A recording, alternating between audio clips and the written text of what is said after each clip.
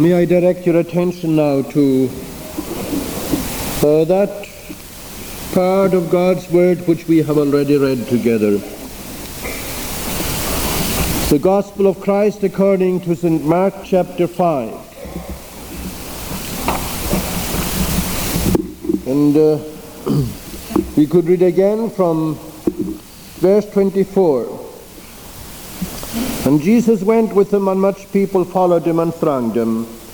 And a certain woman who had an issue of blood 12 years, and had suffered many things of many physicians, and had spent all that she had, and was nothing bettered, but rather grew worse, when she had heard of Jesus, came in the press behind, and touched his garment.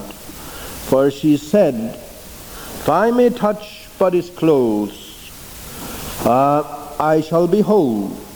Straightway the fountain of her blood was dried up, and she felt in her body that she was healed of that plague. And Jesus, immediately knowing in himself that virtue had gone out of him, turned him about in the press, and said, Who touched my clothes? And his disciples said unto him, Thou seest the multitude thronging thee, and sayest thou, Who touched me? And he looked round about to see her that had done this thing, but the woman, fearing and trembling, knowing what was done in her, came and fell down before him, and told him all the truth. And he said unto her, Daughter, thy faith hath made thee whole. Go in peace, and be whole of thy plague.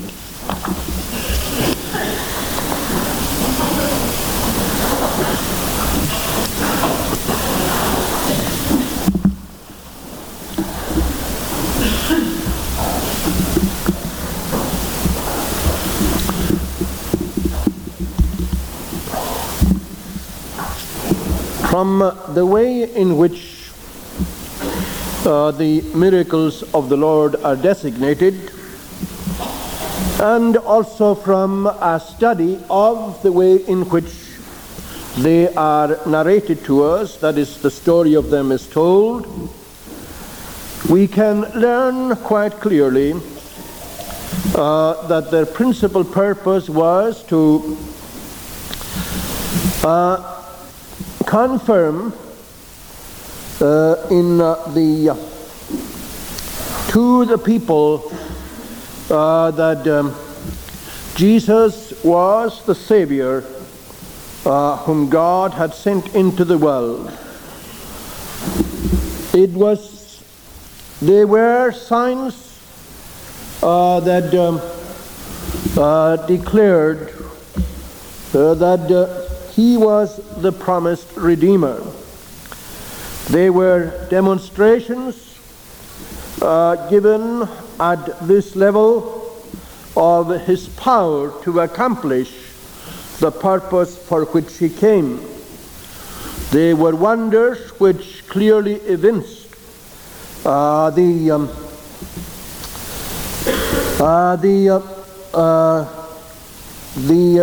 deity that resided, if I may put it like that, and that is the way Scripture would put it, in his manhood. For the fullness of the Godhead dwelt in him bodily. In other words, they were wonders by which it was abundantly authenticated that he was a divine Redeemer. Now, one of those miracles which brings these aspects to the fore, make them very clear to us, is the miracle of the healing of this woman. I'm not saying that that is all that it teaches us. We will consider some other things too. And I would like to think first of all a little about this woman's healing touch, or rather the touch of faith, this woman's touch of faith. And then try and reflect a little upon the healing power of Christ as manifested in the case of this woman. And lastly say a word about the comfortable assurance with which the Lord establishes his people in their enjoyment of the salvation that he bestows. See, we can just bring some helpful thoughts to you on these 3 points. Nothing very profound, but let us hope profitable. In one of what I consider to be his best books, that great writer, Gresham Machen, has spoken of faith as being born out of a sense of need. The title of the book is "What is Faith?" And this is one of the first things with which he deals, that faith is born out of a sense of need. Well, in the case of this woman, it is not only something that we might presuppose, but something I think that is explicitly revealed to us, that her need was, or her need and her sense of her need was blessed to her, along with other things, to bring her to this state of faith in Christ, by which she availed herself of his healing power. I needn't go into great lengths to describe to you her need. It was desperate. We believe that she had been a woman of some substance, because when the scriptures speak of having spent all her wealth upon the seeking of healing at the hands of physicians, the thought is that that was no inconsiderate wealth at all, but that it was a considerable wealth that she had expended upon her seeking for a cure for her very grievous illness. Now, perhaps today it is not so easy for us to appreciate that touch of homeliness and of concern for the whole of life that we have in the gospel here. You see, by and large, we are in the favored position where the ministry of healing in that respect is to a large extent free of charge to us. And many of us are the debtors of that blessed provision. But it was not so in their case, and it is still not so in the case of many. I myself have known people who were wealthy, who were brought to utter destitution because they had expended every single thing that they had, to the extent of selling every vestige of their possessions to meet the costs of the medical services that they required, and were left in precisely the way that this woman was, without healing and utterly destitute. And we must appreciate the great change in her circumstances that had resulted from this. And I think it reflects in her behavior. Our religious behavior is not in isolation from the kind of persons that we are and the kind of circumstances that we're in. It is not something that is an appendage to our life. It is something that belongs to the very warp and woof of our living if we have true faith at all. Now,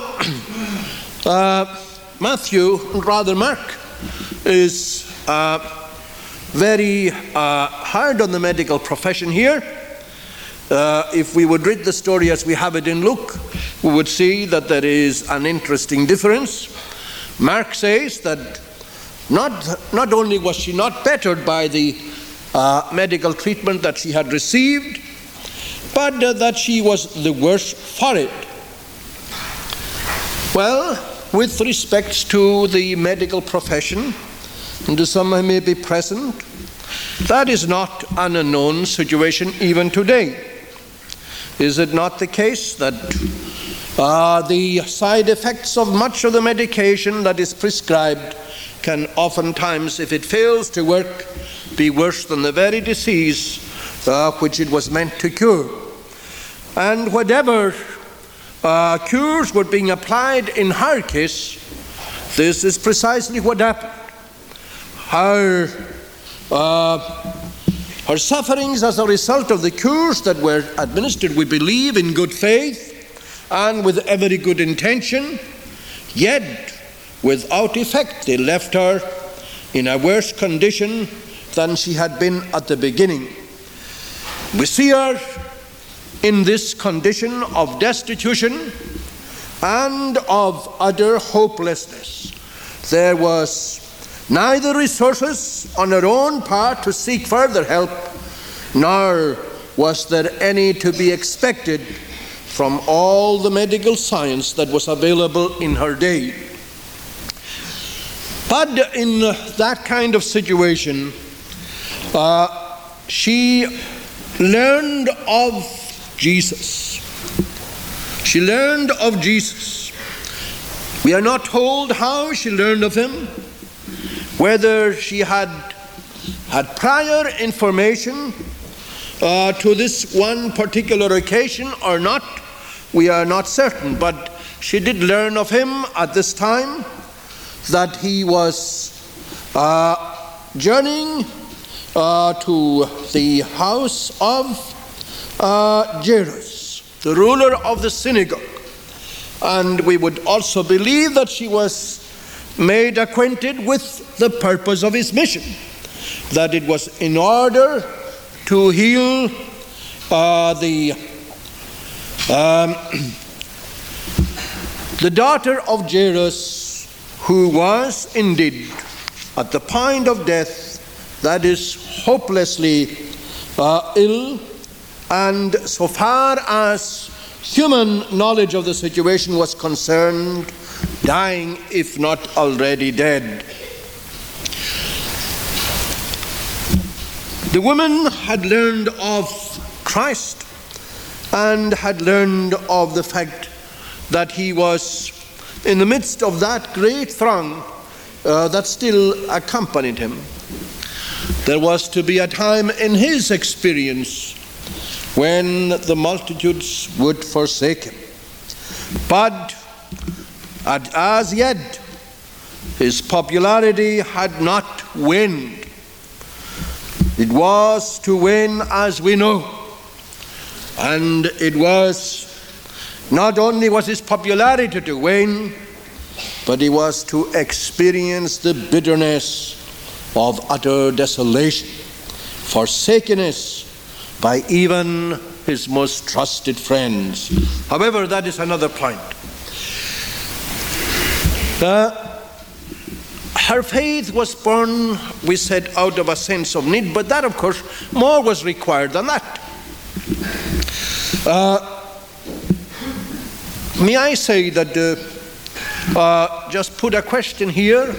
It may not be the popular thing to do nowadays, but may I put the question? Have you any sense of your own need? Are you here as one who needs nothing? What are you here for? Are you here just because it is your habit to attend church? Are you here because someone else brought you and you wouldn't be here if that person hadn't brought you? What I want to point out to you is this, that it would be to your advantage to know your need. And if I may just say one word in connection with that, you may be physically well, you may be well off, relatively well off. You may have no need in the sense in which she had spent it all, and you may have your health, but you have a need. And you have a greater need of Christ than the need that was here described, just as she had. You have a need as a sinner, as a lost sinner. And I would ask you whether you know that need. And if you do not know it, I would urge you to seek to know your need. Because unless you come to know your need, it is not to be expected that you will come to have faith in Christ. Because, wonderful as it may seem, faith is something that sinners who know their sinfulness, know their sinnership to some extent, it is they who have faith. Not saints who have no need of it, or others who may not understand that they have any need of it. It is that which needy and poor sinners have in Christ. Now, I want also to show that this woman, that she had great faith. She had great faith.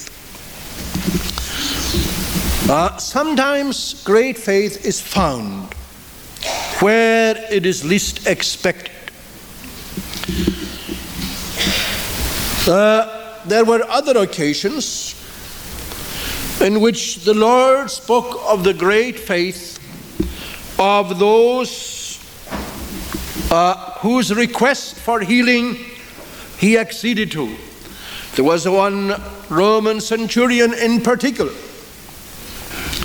who demonstrated a faith in Christ, especially in his power to heal, that was greater than anything that he had found even in all of Israel. Where great faith would have been expected, it was not found. And where it was not to be expected, it was found. And this is something that we should bear in remembrance. And I believe that there are many parts of the world where there are men and women in the most unlikely places and in the most unlikely situations, that are men and women of great faith. Our faith is not always commensurate with our privileges. There are many whose privileges are great, and even if they have faith, their faith is little. And there are those whose privileges are very small, and yet who through these privileges come to great faith. Well, this woman had great faith. It was a miracle in a certain sense that she could have faith at all, faith of the nature that she had. Despite everything that she had experienced, despite her experience of the apparent hopelessness of her condition, she believed that Christ was able to heal her. And that in itself is great faith. And what can we do in connection with this? Well, of course, it is one thing to praise the great faith of other people. To praise the great faith of other people. But you rightly say to me, it is all very well to hear of the great faith of other people, but what of me? I have great problems. I have unsurmountable problems. I have difficulties beyond that which I can explain or describe to any person. Well, what can you say to me? The only thing that I can say to you, friend, is that in Christ we have a great Savior, and that your faith in him will never be as great as it ought to be. In other words, if your situation requires great faith, what you have to do and what I have to do is this: to be persuaded in our heart of the greatness of the Savior. And that was the secret of her great faith. She became fully persuaded in her heart of his greatness. And may I make this comment, as I think something that is relevant to the situation of today. If we would see people growing up into great faith, into having great faith, how is it to be brought about? How is it to be encouraged? I would suggest that the best possible way to bringing this about is to set forth to the maximum of our ability the glories of Christ. The glories of Christ. Working over the psychological states of people, whether these states be states of pessimism and of doubt, or whether they be states of joy and exhilaration, that is not what will deal with the question of faith or bring about faith. It is the setting forth of Christ in his greatness. And this is what should be our aim: to set forth the Lord of glory in his greatness. And that is what I wish to do, what I would wish to do at every occasion. That is what haunts me and troubles me. Above all other things in which I fail, that I fail to show forth the greatness of Christ in the way that I would, and even to the little degree that I know of it myself. So that is the answer to your question. It doesn't matter how desperate your situation may be, and your situation requires great faith. I ask of you to think of the greatness of the Savior. Now, her faith was shown to be great by the way that she thought about it. She, after all that had happened in her experience, she was saying, if I can but touch his clothes, if only I can get that close to him, if only I can come into contact with his clothes, there will be sufficient there to effect the miracle in my life which I so desperately need. Now, in all that she was thinking, and in all that she was sort of saying to herself, in all this soliloquy, there is one thing that comes out clearly: the thought that she had of the greatness of the Savior that she wanted to touch. And that is what you and I must do. We must constantly remind ourselves, in every situation in which we are faced with unsolvable problems and insurmountable difficulties of a spiritual or whatever nature they be, that our Savior is great. Now, it was not just that she said this, but in what she actually did. She was even, to a certain extent, in her action, she showed that she had greater faith than even in what she was saying. But we will come to that in perhaps a minute. There is another thing that I want to say, and this I wanted to emphasize particularly tonight in connection with her faith, and it is this, that her faith was manifesting itself in works. It is the Apostle James, as you know, that makes a distinction between true faith and a false faith, or if you will, a dead faith and a living faith. He says that faith without works is dead. Now I believe that lots of people have this kind of dead faith. And perhaps there are some here tonight, perhaps there are many here tonight, who have faith, but it's a dead faith. A dead faith. It's dead because it doesn't show that it is living in, that it does works. What were the works of this particular woman? Well, you think it. She didn't say, now I have great faith in this Christ. I know that he has all the power in the world to heal.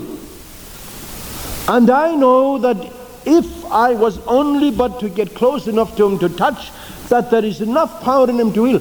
And think of how great a Savior he was, and then sit and do nothing. No. We believe that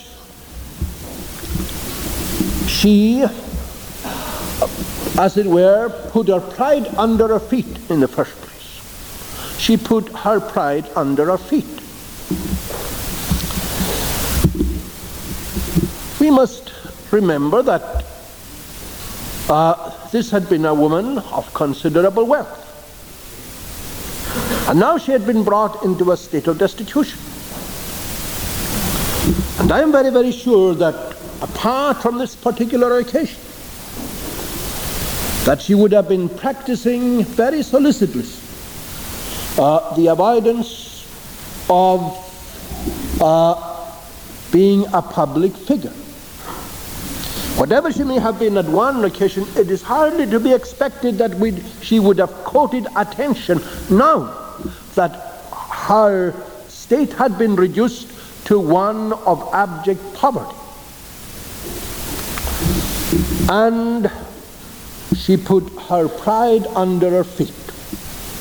She may not have liked the idea that one who had formerly been perhaps of some note as a person of a considerable standing should now be a helplessly sick, penniless, destitute person.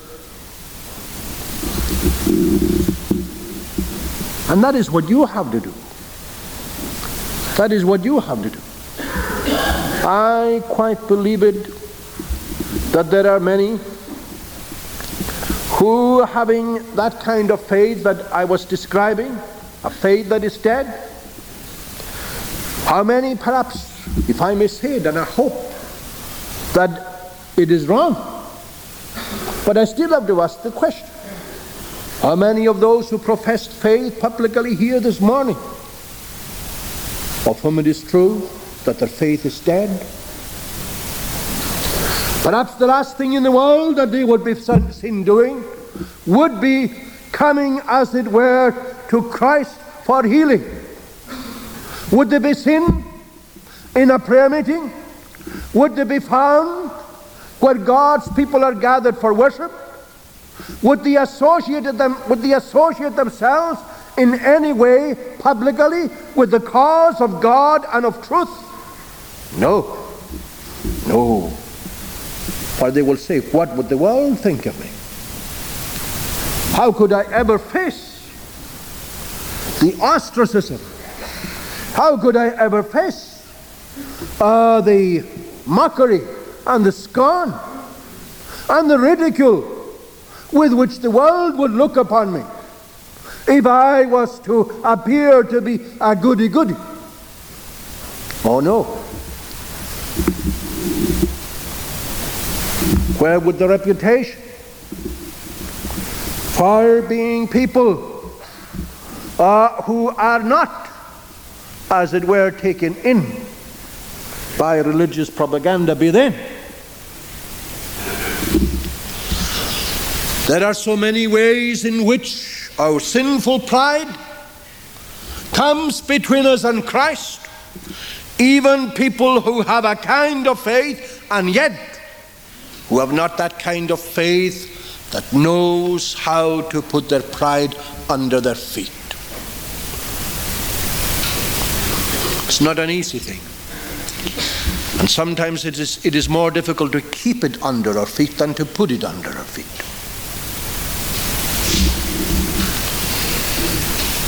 But she did that.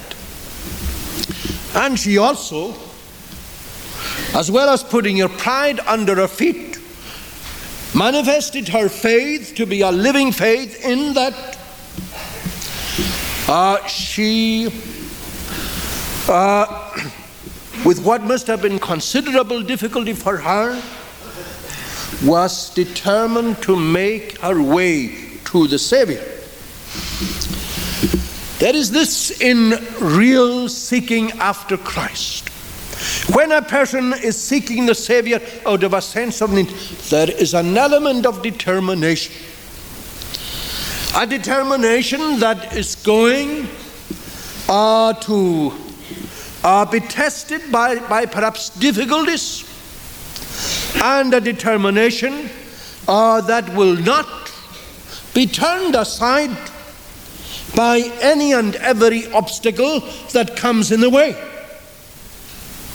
If you are going to come to Christ in faith, don't think that there will be no obstacles. There will be obstacles. There will be obstacles from within yourself. There will be satanic obstacles. You remember the case of Christian? Remember these lions that were in the way, and the many other things that were in the way. And you have to think of the fact that there are these hindrances and obstacles. The course or the path to Christ is not always plain and straight and easy.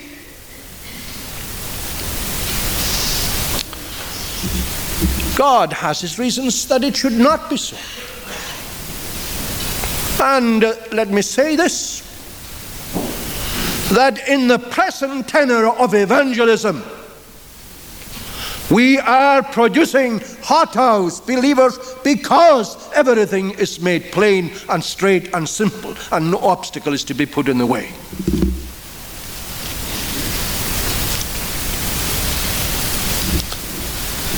There are obstacles there. And the person who truly seeks Christ is one who will face up to them and not be turned aside by them. And not be turned aside by them. And that is the kind of faith, when we're speaking of faith, it's faith that stamps upon pride. It's faith that will make nothing or nonsense of obstacles. It's faith that is determined, that will go on and press on. Why? Because there is no other hope. There is no other hope. Because there is none else to whom we can go but to him. He is our only hope.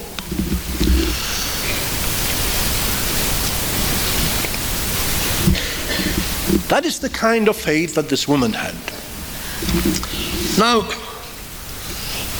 I want to speak also of the power, the healing power of Christ. I think the picture that we have here is of a person who is, if I know of no other reason, no other way of putting it than this, who is full, brimful of power. Brimful of power.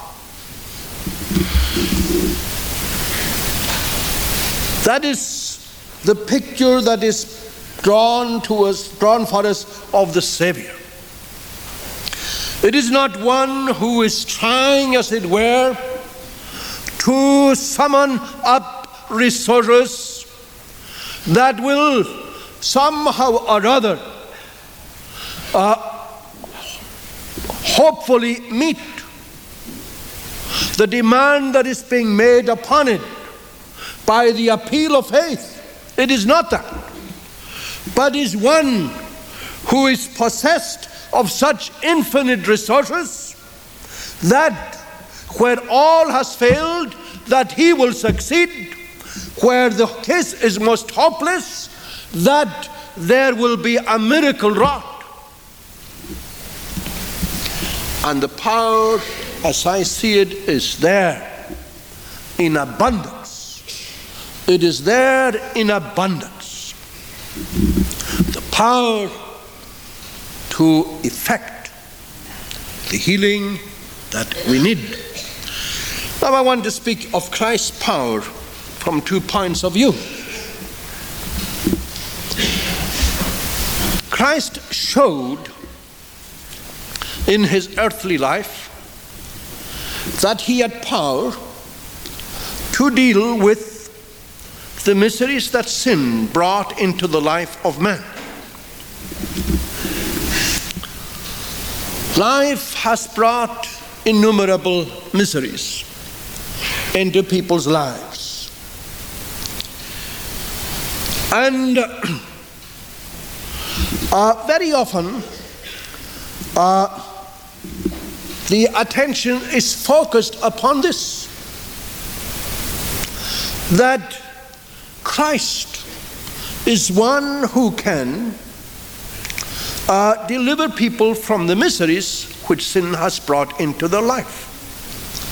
Now he can do that. He did it. He did it in this case. He did it in the case of the Gadarene demoniac whom he had healed just prior to this. He did it in the case of Jairus' daughter, as he did it in innumerable other cases. But yet, for all the wonder of his power in dealing with and delivering from the miseries that sin has brought into our life, that is not the full understanding of his power. It is not the full measure of his power. Indeed, the Lord was at pains to show that his power was to be thought of primarily, not only or not principally in terms of his ability to deal with the miseries that sin, but to deal with sin itself. You see, he came to save people, not only from the misery of sin, needy as that is. He came to save his people from their sins.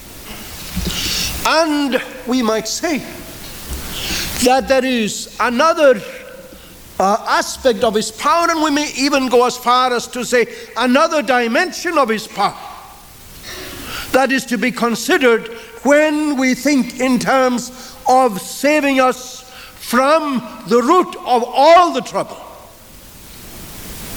He can save us from our miseries, but he principally works in this way. His procedure is to deal with the root of the problem, to remove the cause of the misery before he removes the miseries itself. And the cause of sin, man's miseries, is sin. It's man's sin. Now, in the actual delivering from miseries, we see that the Lord wrought that by his word.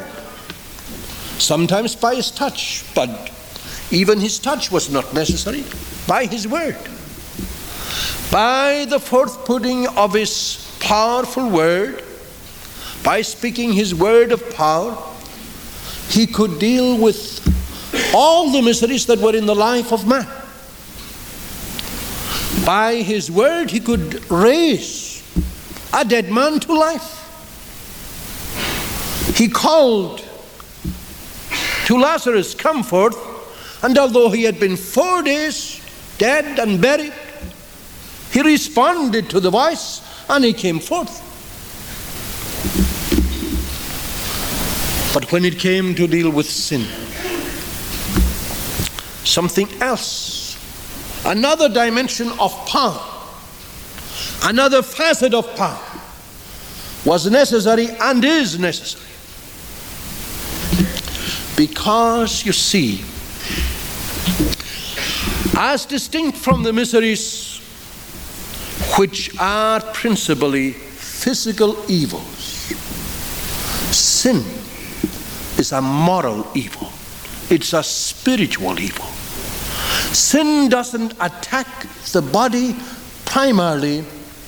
Sin doesn't, as it were, disease the body so much as it does the spirit of man, the soul of man.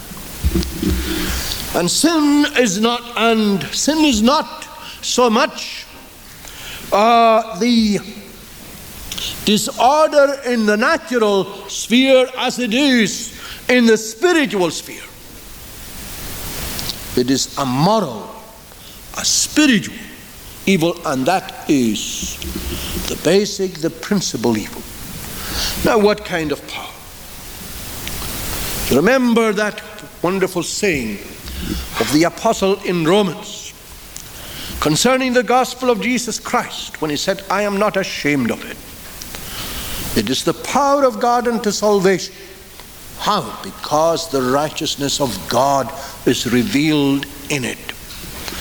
And it is this, when we speak of Christ's power, the power that is in him, we say indeed he is possessed of power to deal with all of sin's miseries, but he is possessed of a more wonderful power still, and that is the power to save from sin itself.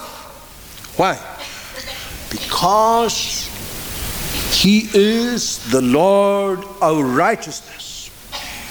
He is the revelation of the righteousness of God, or he is the righteousness of God for our salvation.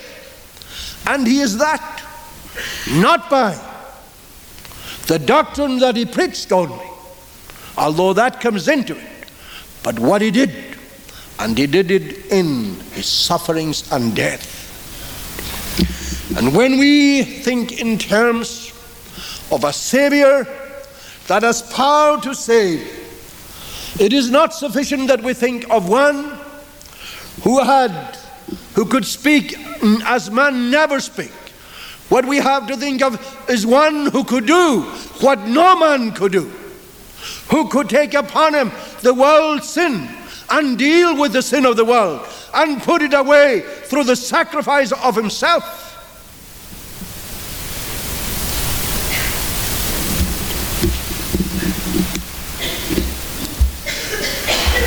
And there is what we point to. This is the Savior who, in terms of his power, that we in our need have to go to. I am not suggesting for one moment that you cannot come to him with all your problems. And I'm not even suggesting that it is possible that God may deal with even the problems of your life, with your miseries, when he has not even brought salvation in your case. I'm not saying that that is impossible. But I do say this. First of all, that what we should seek him for is for his power to save us from the mother evil, or from the root cause of all miseries, sin.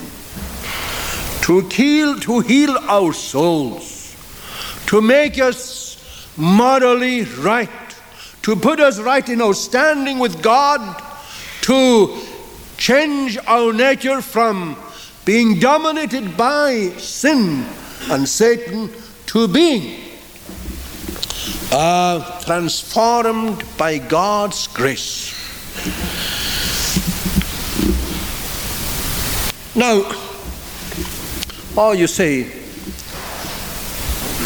that is all very well. That is all very well. That may sound fine to speak in terms of saving or salvation in a spiritual thing. Isn't that spiritualizing the whole thing away? No, my friend. It is not. It is not. It is not because I don't believe in the Lord's power to heal a person that I emphasize this side. Perhaps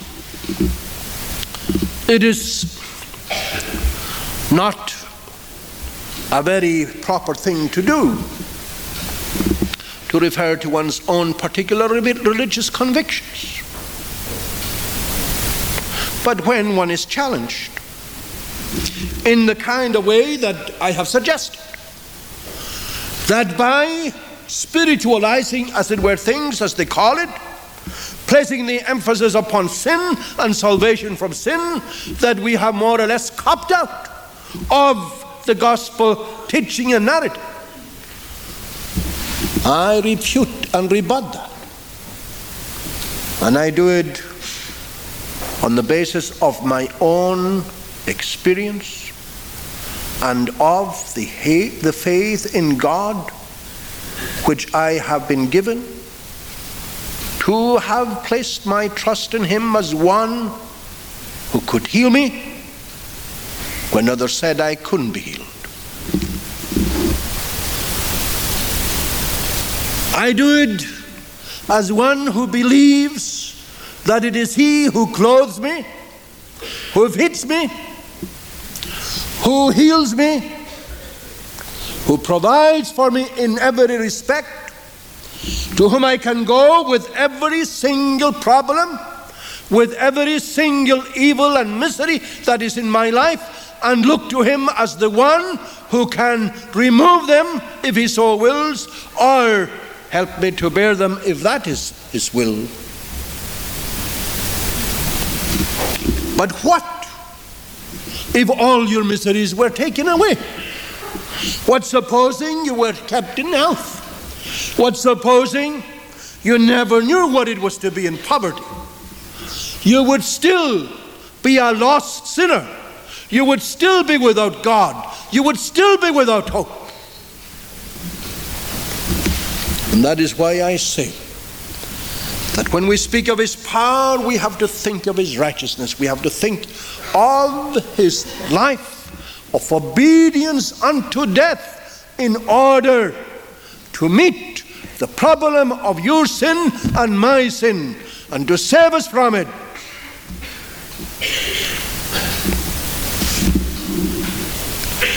What I want to draw attention to here from this narrative is this: that power is available.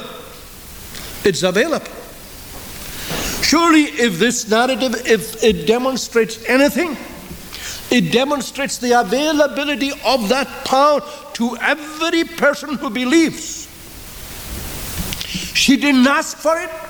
In fact, there is a certain implication here that you might even have stealthily, as it were, acquired it or obtained it. There is an element of stealth about the whole thing, as if she were in a certain way to obtain that which she was not too certain that He would give. I'm not very sure that that is precisely present, but there is an element of surreptitiousness about her whole approach. Her faith was not perfect. She had great faith. It had many imperfections.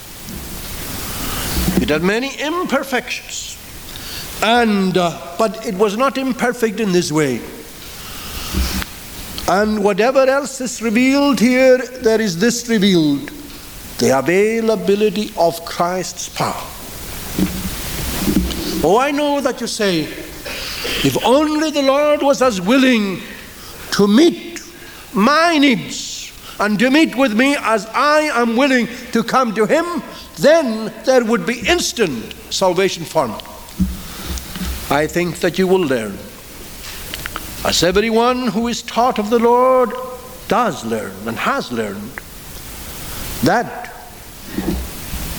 what hinders you becoming, or you acquiring that salvation, you obtaining that salvation, is your unwillingness to come to him and not his unwillingness to bestow the blessing.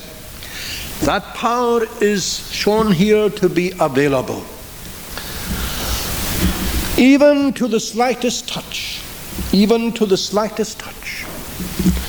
She actually only touched the hem. She thought, first of all, if I will touch his clothes, if only I said, well, I can get hold of his clothes. But when it actually came to the point, she became so dividend, perhaps, or she was obstructed in such a way that she could only just touch the hem. It was all that was needed. And let me say that something becomes very particularly clear here.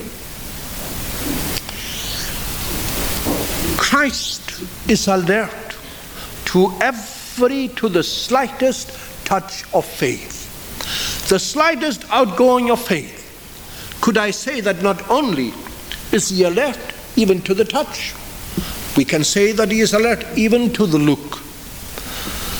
In what has been one of the greatest books for me that I've ever read, one of the most helpful books that I've ever read, which is Guthrie's Saving Interest in Christ. It has been one of the most influential books in my life. He speaks, I think that it is worth just giving you of how Guthrie deals with this. He is dealing with the question as to what is saving faith. What is, in a word, it is a wholehearted acceptance of God's way of salvation. That is, I can reduce his words to that. It's a wholehearted acceptance of God's way of salvation. And he says that this faith, which is a wholehearted acceptance of God's way of salvation, he says that it has many different actings. And he speaks of the different actings of faith, and he speaks of looking to Christ, which is as it were, the most basic, and we can say in a certain respect, the one that portrays least of the strength of faith. Merely to look, just as was pointed out by probably we would think the Apostle John in his commenting upon the Lord's discourse with Nicodemus, when he said that as Moses lifted up the serpent in the wilderness, even so must the Son of Man be lifted up, that whosoever believeth in him should not perish, but have everlasting life. Whether they are the Lord's words or John's comments upon the Lord's words, it matters little. The point that we are making is this, that the Lord is aware of and attentive to the slightest outgoing of faith toward him. And the slightest outgoing of faith toward him obtains from him the desired benefit. Now, I want to say finally a word upon assurance. I'm not going to detain.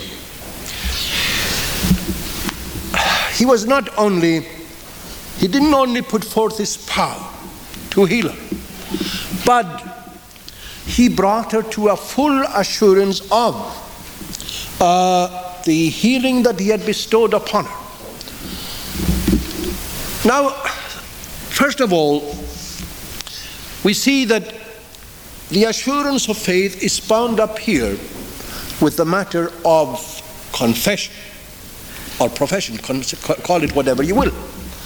It was in her coming to confess what she had done and what the Lord had done for her and in her. It was in association with that, in conjunction with that, that she was brought to assurance. And let people be convinced of this, that where people will refuse for any reason whatsoever not to confess God's salvation in their life, there will be no assurance. There will be no assurance. Or at least if there will be any measure of assurance, it will be negligible. I cannot think of how a person who will not confess what God has done in his life can expect to have an assurance of salvation. And it was then for her good, in order to assure her, to bring her this confidence that she was in full and unlosable possession of the gift